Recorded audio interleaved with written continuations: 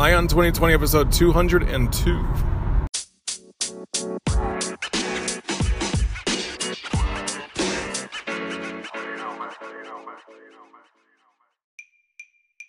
Have 2020 vision with Ion 2020, your source for the news and events in the lead up to the 2020 presidential election. I am Ray Eaton, and I will keep you up to date daily until November 2020 with a libertarian perspective on the candidates and their policies along with the news.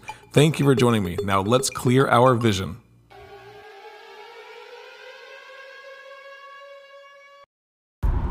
Hey, what's up everybody? Ray Eaton here, your host of Ion 2020, that source that you come to Monday through Friday for the news, the events, the things that go on in the 2020 election. Thank you again for joining me for another day in the life of this election and all the stuff that's going on. This is your Friday show, and if you hear any stuff in the background, I do apologize. As you know, if you've listened to the show for a long time, I do sometimes get into a pickle where I cannot record my show in the nice silence and the quiet of the home, or in the silence and quiet of a car that's parked, because I just don't have time today. So I had to do this show. I'm just recording it while I'm driving, so I appreciate you bearing with any of the background noise and things that are going on. But you know what? I'm going to go ahead. I got some good information for you today, and I'm going to go ahead and share that with you. So that's what I'm going to do. I'm a working man, and I'm also a podcaster, and sometimes that conflicts, and that's happening today. I've been working my butt off. I was going to stay the night at a hotel up in North Carolina, north of Charlotte. Typically, if I'm going to be going way north of Charlotte, I'll usually stay the night at a hotel, and the reason why is because it's just too far to drive back home, back down to where I live in South Carolina. So I'll just usually go get a hotel or whatever. But I was thinking to myself, I got an appointment at 9:30 in the morning with another customer that's going to be on the south side of Charlotte. So between Charlotte and Columbia, South Carolina, I got an appointment down there. And I'm thinking to myself, Charlotte traffic from about 7 o'clock until 9:30, 10 o'clock is pretty brutal. And I would have to drive directly through all that in order to get to that appointment at 9:30 in the morning. So I was like, man, I'm just going to go ahead and just drive home tonight and just sleep in my own bed, wake up in the morning, not have to deal with all that crazy traffic between Charlotte and that appointment, because I'll just be driving straight up 77. That's Interstate 77, just going straight up to Rock Hill, South Carolina. And from there, I'd be good to go, you know? So that's what I decided to do. But it put me in the predicament that usually I bring all my recording equipment and stuff with me to the hotel. And I'll set up in the hotel, get a bunch of pillows and put those around me so I don't have a lot of echo in and stuff. And then I'll do my recording of the show. And I might even do some extra recording, because I'd actually do another podcast as well called First Year in Sales with Ray Eaton. And sometimes I'll do that recording as well that night, go out to eat some dinner, and then come back and watch some TV, drink a few beers, and go to bed. That's pretty much what I do if I'm going to stay at the hotel.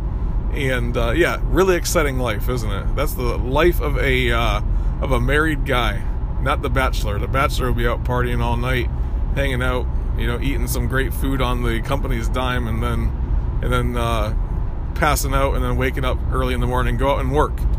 That's what I would have done back in the day. But today I'm a married man and all that. So I live a pretty low-key life in that sense. But anyway, so that's what I would have normally done. But I just don't have it. I just don't have the ability to do that. So you just got to deal with the background noise. So appreciate you doing that. But this is your source. You know, it's Ion 2020, guys. Your source for all the stuff that's going on in the 2020 elections. And as you guys know, it is still...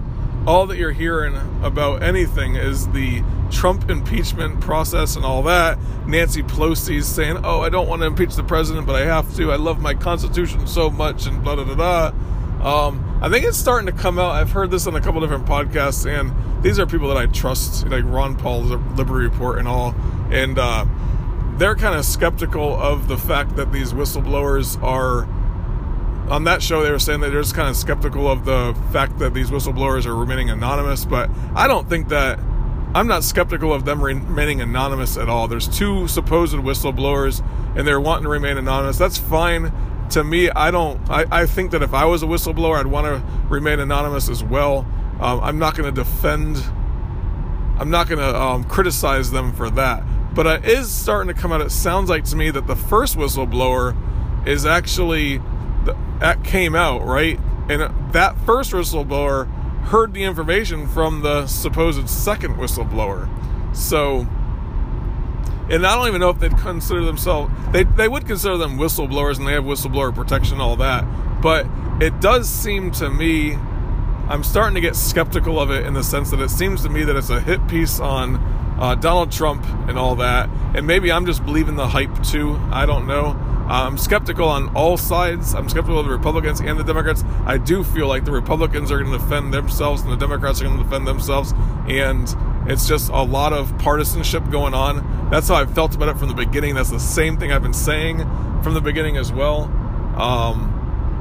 But if the second whistleblower is just the source of the first whistleblower's information, because the first whistleblower is hearsay information that person heard through somebody that was a trusted source, that there was the whole idea that there was a quid pro quo saying that Donald Trump was going to withhold money from Ukraine based upon the fact that unless they investigated the Bidens, right?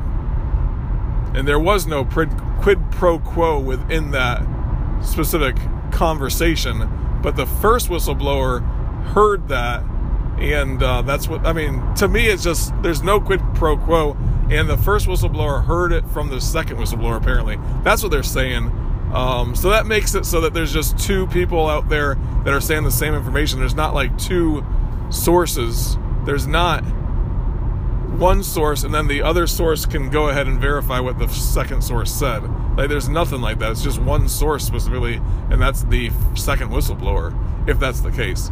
And all that whistleblower is doing is talking about what he heard, I guess, on this specific conversation, which wasn't really a quid pro quo anyway. Now, I am sort of convinced that there is some stuff that happened before and after. I mean, just the way that conversation went down on the phone when I read it, it does seem like there was some before and after conversations going on with Rudy Giuliani and a few other people within the administration. So we'll see how that stuff comes out. But like I said in the past, is this like an impeachable offense? Are these things that can be considered high crimes and misdemeanors?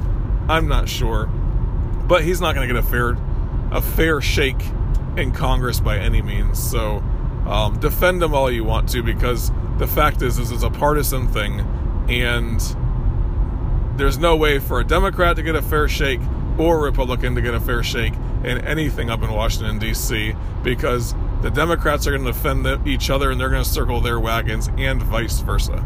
So, but that is not what I want to talk about today, guys. Not at all. But you just got my little rundown. That's just a little brief information of some new information I heard about this whole impeachment inquiry. So, today I get an email from the Tulsi Gabbard campaign. Tulsi Gabbard, you know her, you love her, right? She is the one that, when she announced, she says, I want to put the war issue and non-intervention and the getting out of the wars, I want to make that my number one priority on the debate stage, and that's what I'm going to run my campaign on. Now, all the libertarians, we got really excited about it. I remember I posted it on Facebook, oh yeah, she's going to be the anti-war candidate, that's great, da-da-da-da. Since then, though, she's obviously come out with the true colors of the idea that she is, you know, very much a Bernie Sanders type social democratic type person and all of that, which we'll forgive her for that stuff. She does want to make the anti-war issue the center point of her campaign. She is trying to sound an appeal to libertarian-leaning people. I hear the way that she tries to spin stuff. It just sounds like she's trying to be like, you know, somebody that libertarians can listen to and say, yeah, I agree with that. Like, you know, freedom and talking about freedom and liberty and all this stuff, right? Like, she's using key words that you and I would probably love to hear.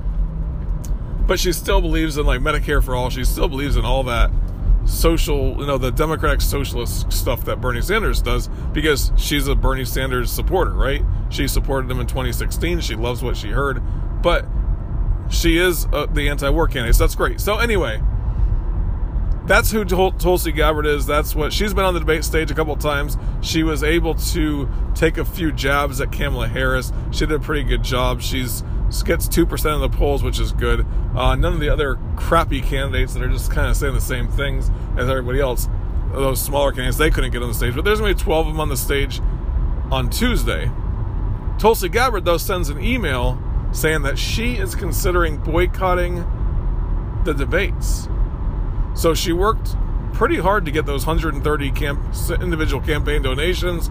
She worked pretty hard to get up to 2%, and then she's saying she's going to boycott the debates because she feels like it is rigged in favor of who the DNC wants on that stage. It's rigged so that the people can't choose who the Democratic nominee is going to be, that they are making it so that these random polling companies are the ones that are getting to choose, basically, in some way, who is going to be on the debate stage and who isn't. And I agree.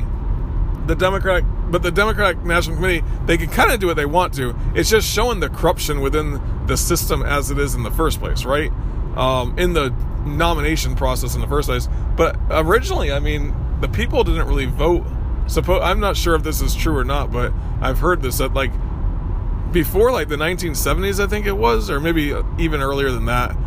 Maybe it was the 1870s, I can't remember. Correct me. I mean, you could email me and tell me if you know this for sure, but you could do that, ray@eyeoftheempire.com. But supposedly at some point, it's only recently that the people actually voted for who the nominee was going to be anyway. Like this whole primary system that we have is a relatively new thing. I think it was actually early 1900s when this started. So they could rig it however they want to. That just lets you and me know that, hey, these damn parties are corrupt and we need to get rid of them in the first place. The two-party system is the problem, and they're going to rig it for whoever they want to, and so forth. And she did mention in 2016 it was rigged for Hillary Clinton, and now it's being rigged for those people that are going to be on the debate stage, and she's not going to have a part of it. And she said she's going to make a decision in the next couple of days whether she's going to boycott the debate or not. And I was just thinking to myself, and I actually responded to the email. I'm sure nobody's reading it or whatever, but I said, listen, boycott on stage then. Like, you're going to have 50,000 people watch. No, I'm just kidding. There's way more than 50,000 people that watch the debates, but you're going to have 50,000 people watching CNN that night, and you're going to have a good little, a good little crowd of people that are going to be able to listen to you. Or however many people it is. It's probably like 5 or 10 million people that actually watch the debates, I think, right? So you're going to have like 5 million people that are going to be listening to you. You can make a ruckus on that debate stage about the system and the processes and all that stuff, right? And the way that this has been manipulated. And it's been manipulated in the past with Bernie Sanders, and now it's being manipulated again. And you're getting a false choice on who you're going to choose. And the polling companies are the ones that really, decide, because they're the ones that, the way that they frame questions and ask questions and so forth. Like, you could really put up a stink over this on the debate stage with like 5 to 10 million people watching. Why wouldn't you? Why wouldn't you do that? You have a minute in the opening, you have a minute in the closing, you might get 2.5 minutes in between. But you're going to have at least 4 or 5 minutes. I mean, if you're Ron Paul, you're going to get 2.5 minutes. But you're going to have at least 2.5 to 3 minutes to make that case, getting on and off the stage. And you could run over your time if you want to, like Kamala Harris does, and then really make us think about it. You can make that the center point of the debate, of the way that it's been rigged. And then throw in some anti-war stuff too. Oh man, you would make a ruckus, and the people would cheer if you did that. So I sent a quick email just kind of saying that I think you should do it on stage. If you're going to boycott it, do it on stage so you can have that. Like, you're not going to get, except for a few media outlets are going to actually listen to you. If you say, I'm boycotting it and this is why, you send out your press release, and then all of a sudden you get like 4 or 5. You're going to get onto the CNN, you're going to get onto MSNBC, you're going to get onto Fox News, you're going to get onto maybe several shows on those networks, but you're not going to get the huge amount of publicity that you would if you just do it on stage, you know? So hopefully she does. I think that's going to be interesting if she does take my advice as the host of Ion 2020. I mean, she should be taking my advice. I know this stuff. But anyway, that's the big news of the day. And not everyone knows that news unless, I guess, if you supported her campaign, which I sent $1. That's the only time I've ever supported a Democrat. And I sent a stinking $1 to her campaign just to get her on the debate stages originally, I guess, which obviously she would have gotten to the debate stage anyway without me. But I think a lot of libertarians ended up sending those dollars just so that you could have that anti-war voice. And she did a good job on that on the first debate. The second debate, not so much. She tried to go towards like the social issues and things like that, and kind of like was a Me Too of everybody else. So, but it'll be interesting to see what she does. I'll let you guys know on Monday or Tuesday. I think that's when she's going to be announcing over the weekend. So I'll let you guys probably know on Monday how that is. But hey, you guys enjoy your Friday, okay? Enjoy the rest of your Friday. Have a great weekend. I got some good football games coming up. Florida, that's the team that I root for. Florida Gators are playing LSU, and it's going to be a meeting of the top fives. And last week they beat Auburn, so I'm kind of excited to see them whoop up on some LSU Tigers, and that's what I'll be doing this weekend. And also, it is my birthday weekend, so hopefully I'll be having some very good dinner tonight as well with my family. So anyway, you guys have a great weekend, and if you haven't done it already, subscribe to the show if you like what you hear. If you haven't given me a 5-star rating or review yet, hopefully you can do that now as well. And then email me, ray@iontheempire.com. You can find me at iontheempire.com, and also on Facebook and Twitter with that same Ion the Empire status as well. And then you come back on Monday, and we're in the middle of a debate week, so you'll have clear vision for 2020.